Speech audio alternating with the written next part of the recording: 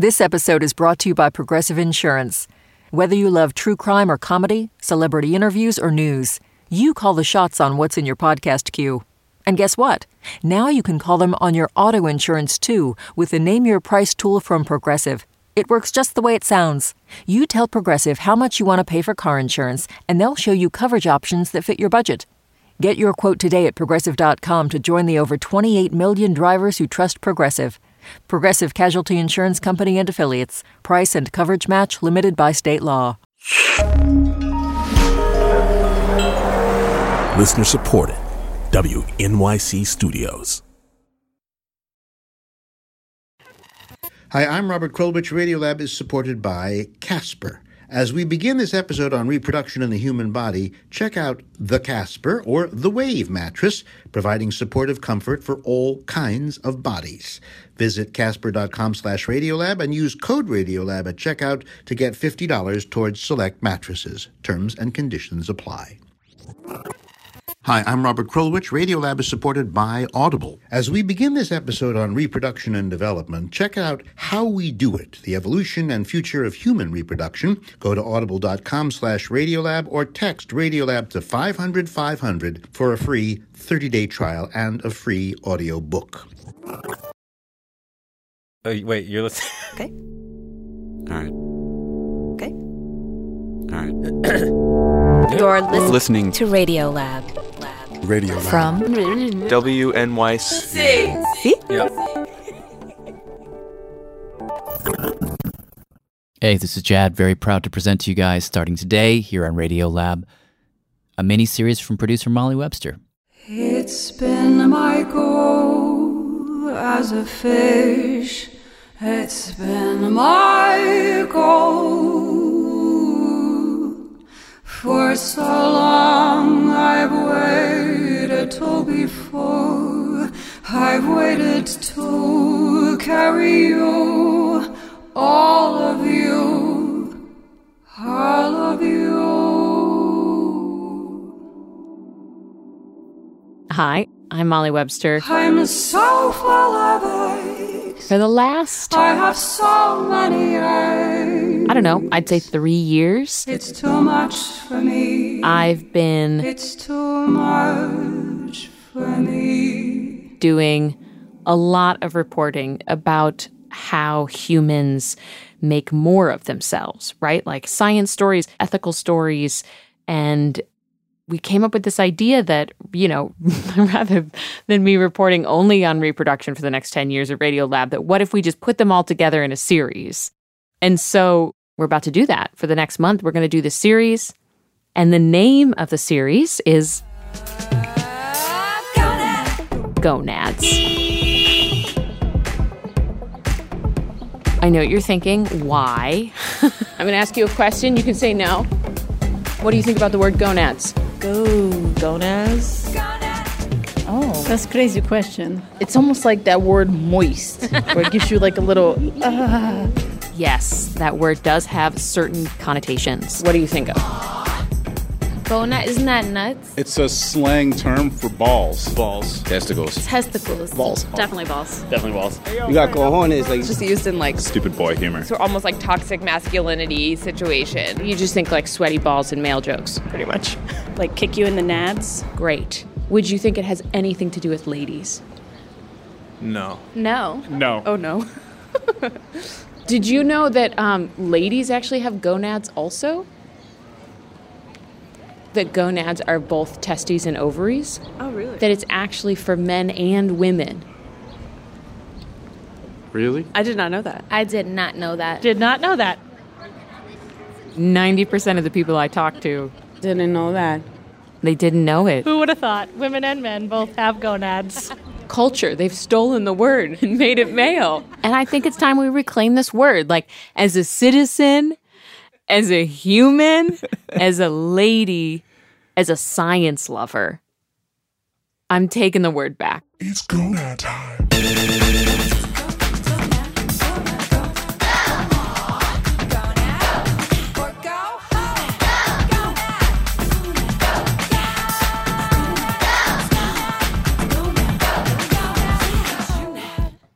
Okay, so this is episode 1, And this whole series, like, kind of came into being with a single phrase.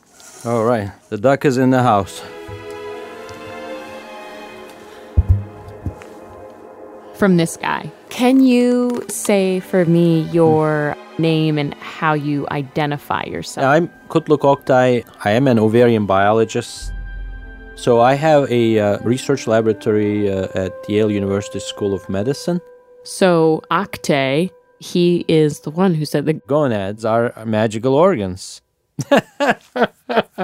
They are. I mean, gonads are magical organs. Gonads are magic.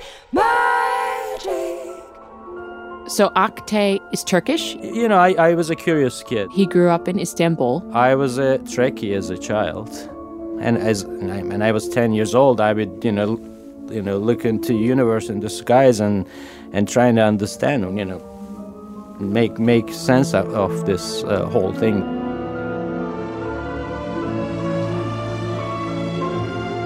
What was it about the sky that attracted you? It was the concept of infinity. We're just living a mundane life on this planet without thinking of anything but our routine concerns, but at the same time, we've got this vast space around us, and mostly we have no clue. Mm-hmm. We live oblivious to that fact. I would lose sleep over that when I was a kid. Really? Yeah. Fast forward, Oktay goes to medical school in Turkey. He becomes a doctor, specifically an OBGYN. So I had to deliver a lot of babies, probably 20,000 or so. Wow. That's like birthing a small town. And then, after having made 20,000 delivery, I said, perhaps this is not my calling. I want it to be a little bit more towards the beginning of the process. When you're an obstetrician, you're dealing with the finished product, right? Well, I just think that's a crazy statement because most people think babies are the very beginning of the process. I'm not sure what gets more beginning than like a small baby. Popping out of a lady. That feels like the starting line. We've started something. Yeah. But in Oktay's case, there was like some sense that most of the decisions, most of something had already been decided by the time the baby gets out. And that whole process is fascinating. So we dragged him into the studio to talk about magical gonads, basically just to figure out why are they magical. I'm interested how you settled on that word. Yeah, what did I say? I think magical for many reasons. One is their origin, And he told me what he learned when he started studying this stuff was that the origin of the gonad, like its creation, is sort of the beginning because it starts with this whole saga that is so involved and so extreme that the baby itself does kind of feel like an afterthought. He calls it the Great Migration. The Great Migration. Yeah. Oktay got me into this story, and so I ended up calling a bunch of people about it. In my lab, we have a slogan that says, "Gonads or go home." We have T-shirts. You don't. You do? We do. We have a T-shirt. That is Blanche Capel, professor in cell biology at Duke University Medical Center. She essentially studies all the parts of the story we're about to tell you. Okay, so to place this story in time, it begins at about 2 or 3 weeks in humans, I bet. Let's say day 24, just to be safe, which basically means a sperm fertilized an egg 23 days ago. It could be a petri dish. It could be sex. Who knows? But inside this woman's uterus, there's a little organism that has been growing for 24 days. What does the embryo look like at that point? That's my comrade in arms, Pat Walters, who's the editor of the series. Gosh, I don't know how to describe this very well to you. I could send you a picture. Does it kind of look like a tadpole? Exactly. That's not so wrong. It looks like a tadpole. If you look at very early embryo, it's like curled up. There's a tail. Got a little tail. There's like the sort of ball of the embryo that's like forming the developing body. And then it has this like sweep of a tail that's coming off. And if you zoom into the tail, you'll see a little region. It's called the allantois. Called the allantois. Which is the trash bag of the embryo.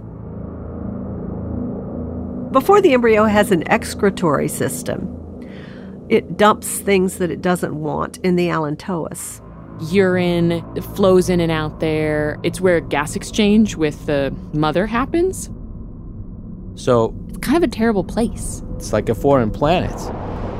This isn't actually part of the embryo itself? No, it's sort of in the hinterlands. The Allantois I always imagined is the where Harrison Ford was camped out in Blade Runner 2049, which is like that vast dust desert. Super orange dust, yeah. And there's like windstorms and like wind blowing over the desert. I imagine it like that. And it's here where you find some cells. These very specialized cells, germ cells. The germ cells. Primordial germ cells. These are the cells that are going to go on that great migration and put the magic in the gonad.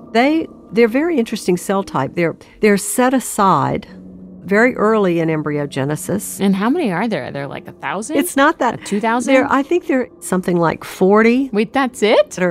Yes. 40, biblical number. And the irony here is these cells sort of like huddled at the edges of this wasteland might actually be the most important cells in the body. Because after the embryo grows, after the baby gets born, after that baby goes through puberty, and one day maybe decides to have a kid, these cells, which are present at the very beginning, these cells are in charge of making a next generation of you. I mean, that's the meaning of life, right? That's the origin of life, these cells.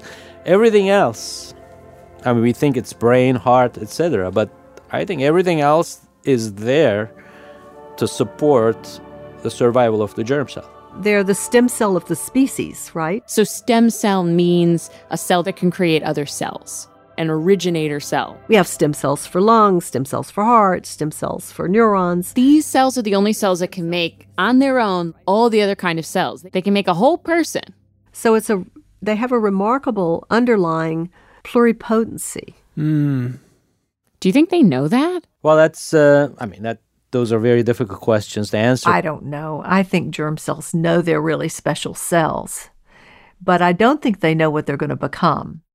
Wait, can I ask you a question? If they're so special, why do they start out in the trash? Yeah, that seems like a bad place. You would think. It's very curious that the germ cells arise near that position, and it's unclear why. Or you hide your most precious object in the trash dump. That's what I'm like, this is like got like the best Mission Impossible, like Murder on the Orient Express. Yep, maybe that's the plan. I don't know. In all seriousness, for some reason, and scientists don't know exactly why, it seems like evolution has decided to set these cells aside at the beginning of development, which means they have to make a journey back to the middle of the embryo where their destinies will be revealed. And if they make it there, we make it there. If they don't, we don't. Okay, so they hang around this dusty wasteland for a few days, huddled against the elements. I wonder what that's like for them. I imagine if I was in that situation, I would just be wondering how this was my lot in life. Is this some sort of cosmic joke? I have a sense I may be important, but I'm just here. Don't know why. In the wasteland. So they hang out like that for a couple of days. And then doo-doo.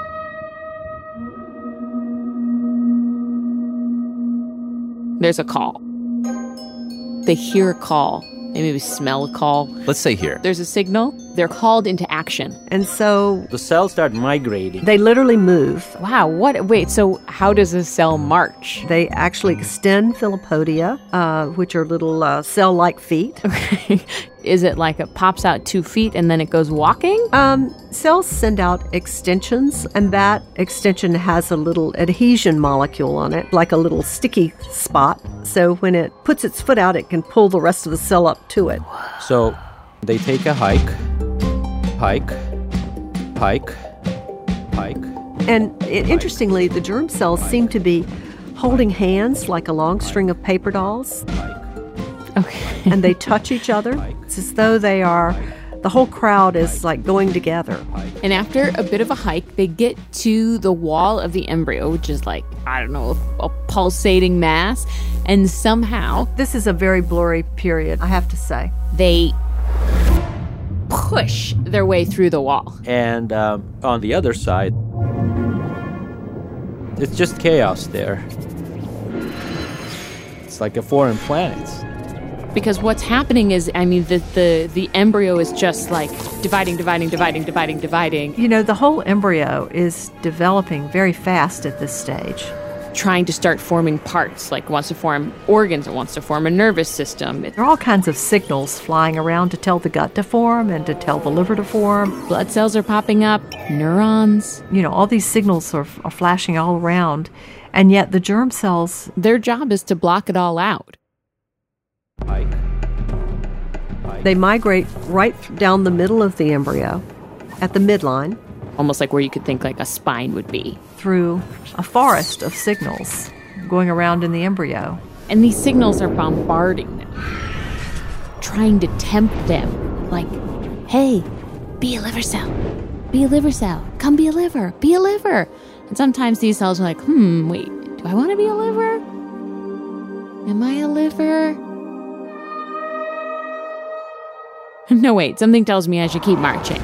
It seems scary, doesn't it? Yeah. Yeah, they go through a battle. Hey, do you know if they ever lose one along the way? Like the chain is going and they're trying to like, don't differentiate. Does like the fourth one from the end ever go like, pew, and just become a stomach? And they're like, oh, crap. We lost Stan. Keep going. Hurry. It probably happens. But they try to stay focused together, and they try to resist all of those signals that could divert them from their destiny. They want to stay uncommitted.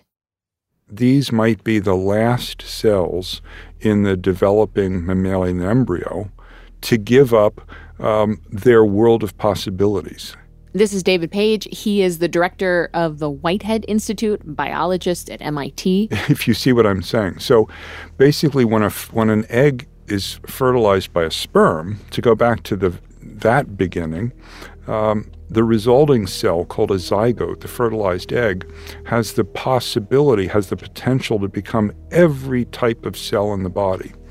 And as one cell becomes two and two become four and so on, eventually some cells give up that broad range of possibilities and become committed to narrower occupations and specializations. You know, we have at least 200 or 300 specialized cell types that make up our body. All the other cells make the transition from possibility to reality. And those migrating primordial germ cells are the last cells to give up a wide range of possibilities. Oh, I like them for their, like, pugnaciousness. Yes.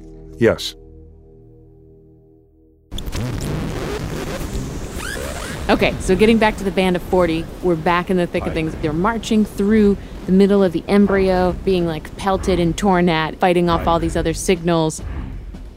And they do this for 1 day, 2 days, 3 days, 4, 5. I imagine they get tired as they go. 6, 7, 8, but 9. The signal that they're following is getting stronger.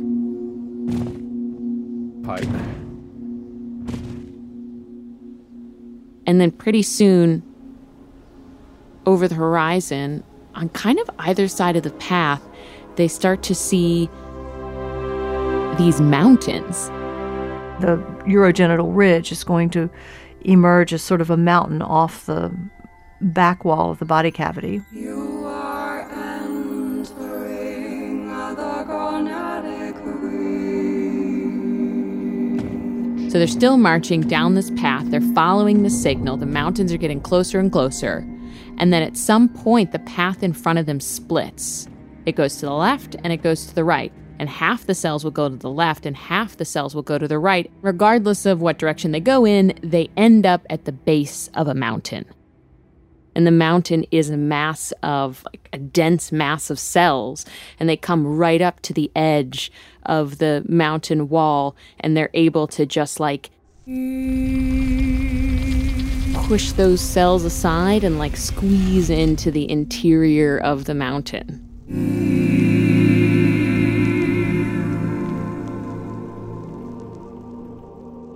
Which is an entirely new space. So the germ cells enter, enter the gonad. Oh, this is the gonad. Yeah, this is the place that will either be an ovary or a testes. And which, I mean, has it been figured out which it is? No. At this point, it could go either way. Huh. I think about this place as a cathedral, and the cathedral, it's sort of under construction. And as they walk in, they probably know immediately that this is the place that's been calling them, because that signal that they've been following, it's everywhere. Maybe when they get to the gonad, the whole cell is surrounded by the signal, and that tells the cell to stop. But this is just a guess. What do you think it's like for the germ cells? Like, sort of, they've been going on this walk, and then they get to a place that says, stay here. So I wonder what the stay here, like, I don't know, feels like. Oh, I think it feels like home.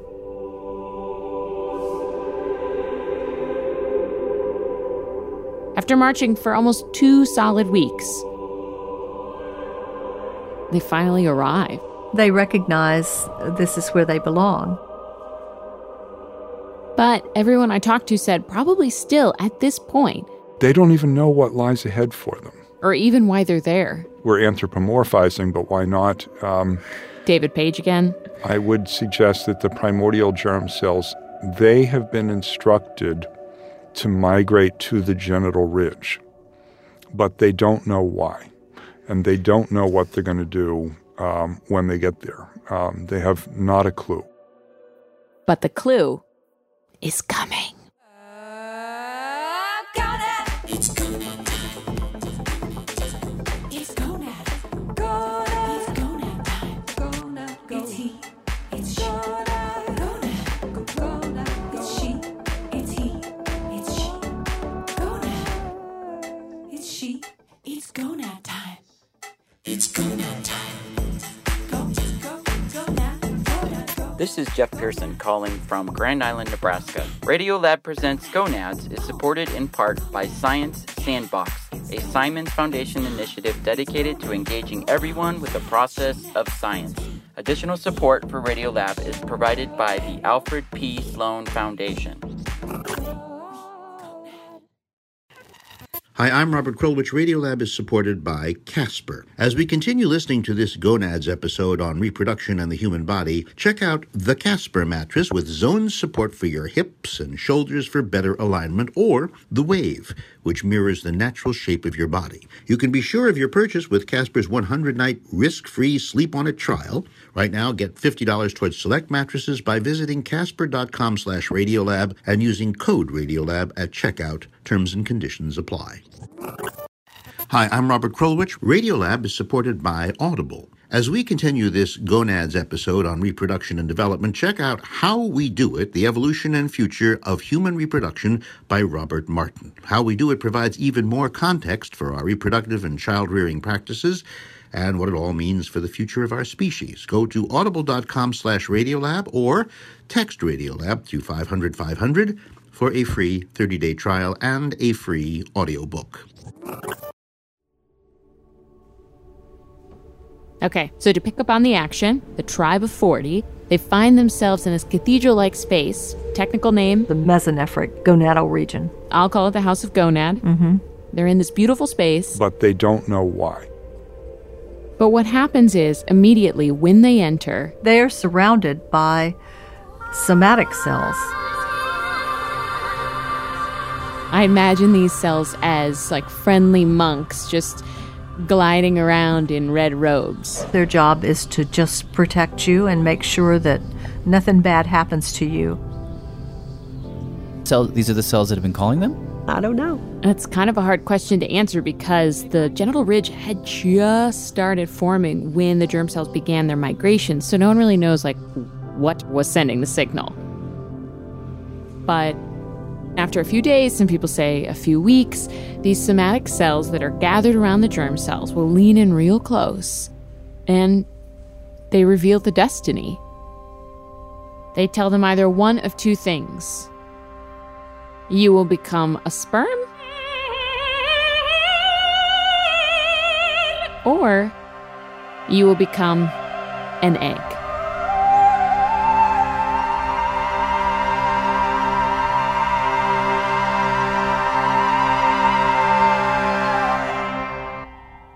What exactly are these monk cells doing, though? I mean, to make them change, are they like bumping them in some special way? Or No. They're releasing proteins. Well, there are molecular signaling cascades that are controlling the male or female fate of the germ cells. And what makes them go one way or the other? Ugh.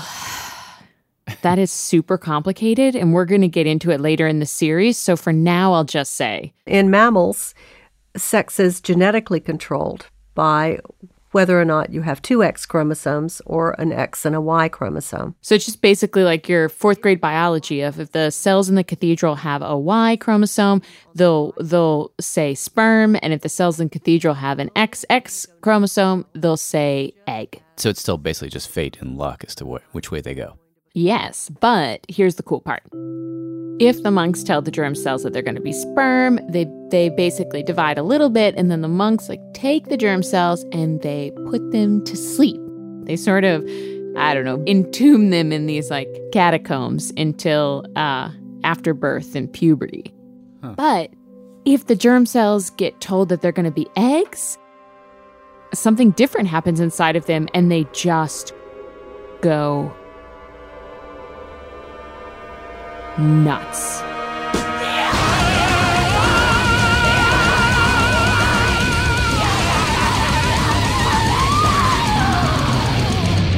They divide. They divide quite a lot, rapidly for a while. Suddenly, the band of 40 becomes 1,000 and 2,000 and 10,000. The monks then take each of these new eggs and embed them in the wall of the cathedral. Divide. Boom. Divide. Boom. Divide. Boom. Divide.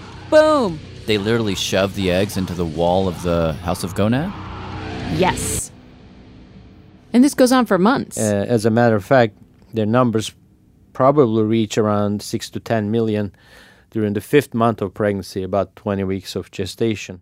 That embryonic ovary is going to have all the eggs it will ever have when it's only 5 months along. Wait, this is all still in utero? This is all in utero. It's happening. It has 10 million eggs, and it is still itself months away from being born? Yes.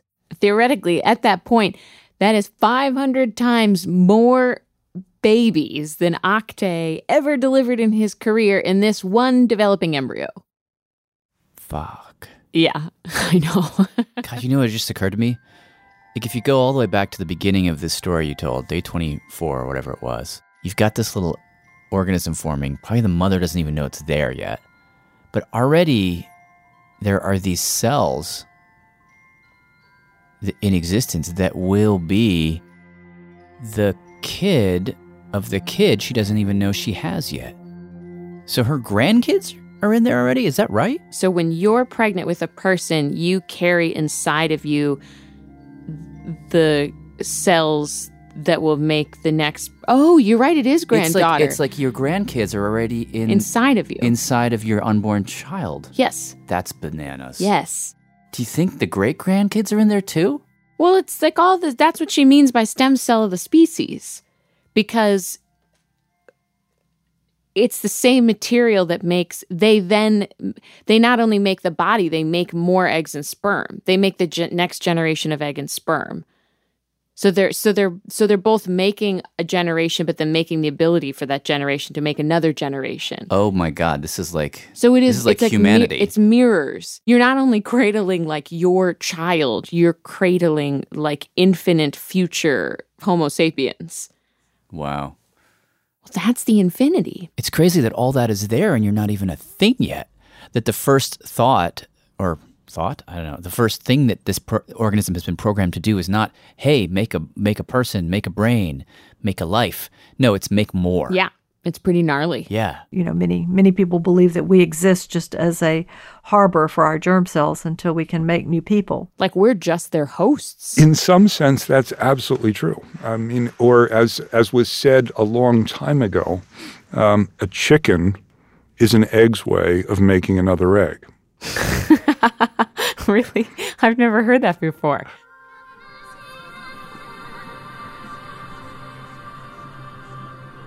So I was in Michigan a couple of months ago. And so I was in Michigan and I was kayaking on this river that has super sandy bottom and it's pretty shallow. I don't know, it's 3 or 4 feet deep. And the cool thing was that the salmon were spawning. huge fish. They were like 3 to 4 feet. They were so thick around, and there were so many of them that they would like rustle my kayak. And I see something kind of in this one part of the river, like by itself. And I look, and it's a fish. It's a salmon that's lying on the bottom of the river. And I see like through the ripply water some like pink. So I turn the kayak around to go like look at it. And what I realize is the pink is not like flesh. The pink is like packed eggs. The body was sliced open so you could see into the hollow. And in the hollow were just like what felt like millions of these like bubblegum pink drops of eggs. Like the entire body cavity was packed eggs.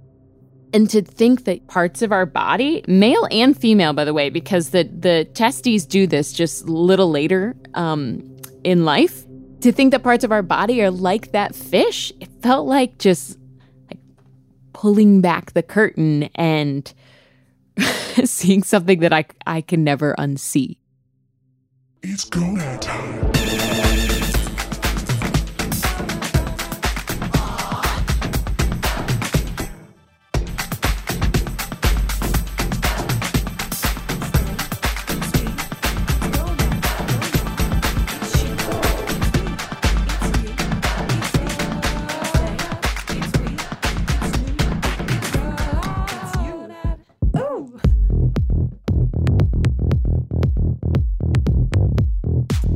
This episode was reported by me, Molly Webster, and produced by Jad Abumrad.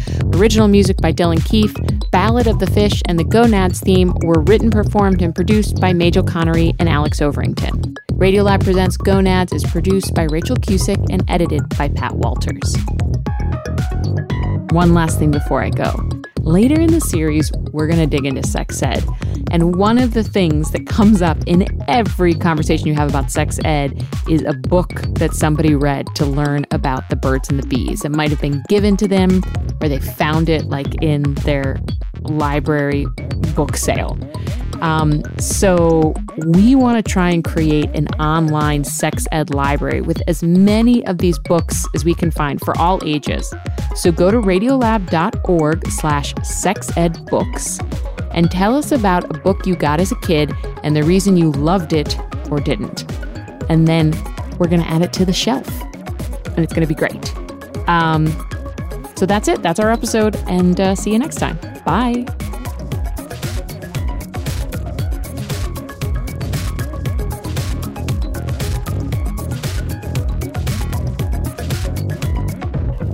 This is Katrina calling from New York City.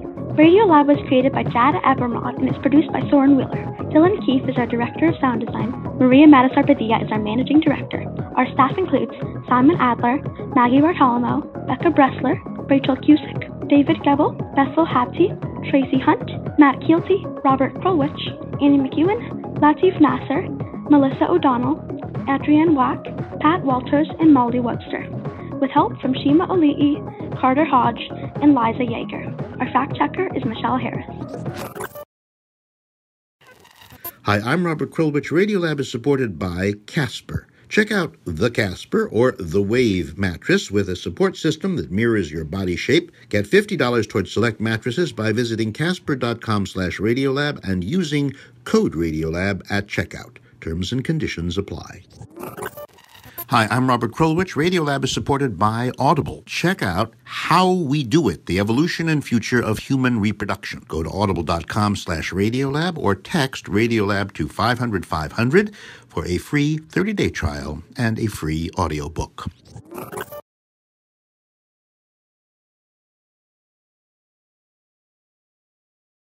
NYC Now delivers the most up-to-date local news from WNYC and Gothamist every morning, midday, and evening. With 3 updates a day, listeners get breaking news, top headlines, and in-depth coverage from across New York City. By sponsoring programming like NYC Now, you'll reach our community of dedicated listeners with premium messaging and an uncluttered audio experience. Visit sponsorship.wnyc.org to get in touch and find out more.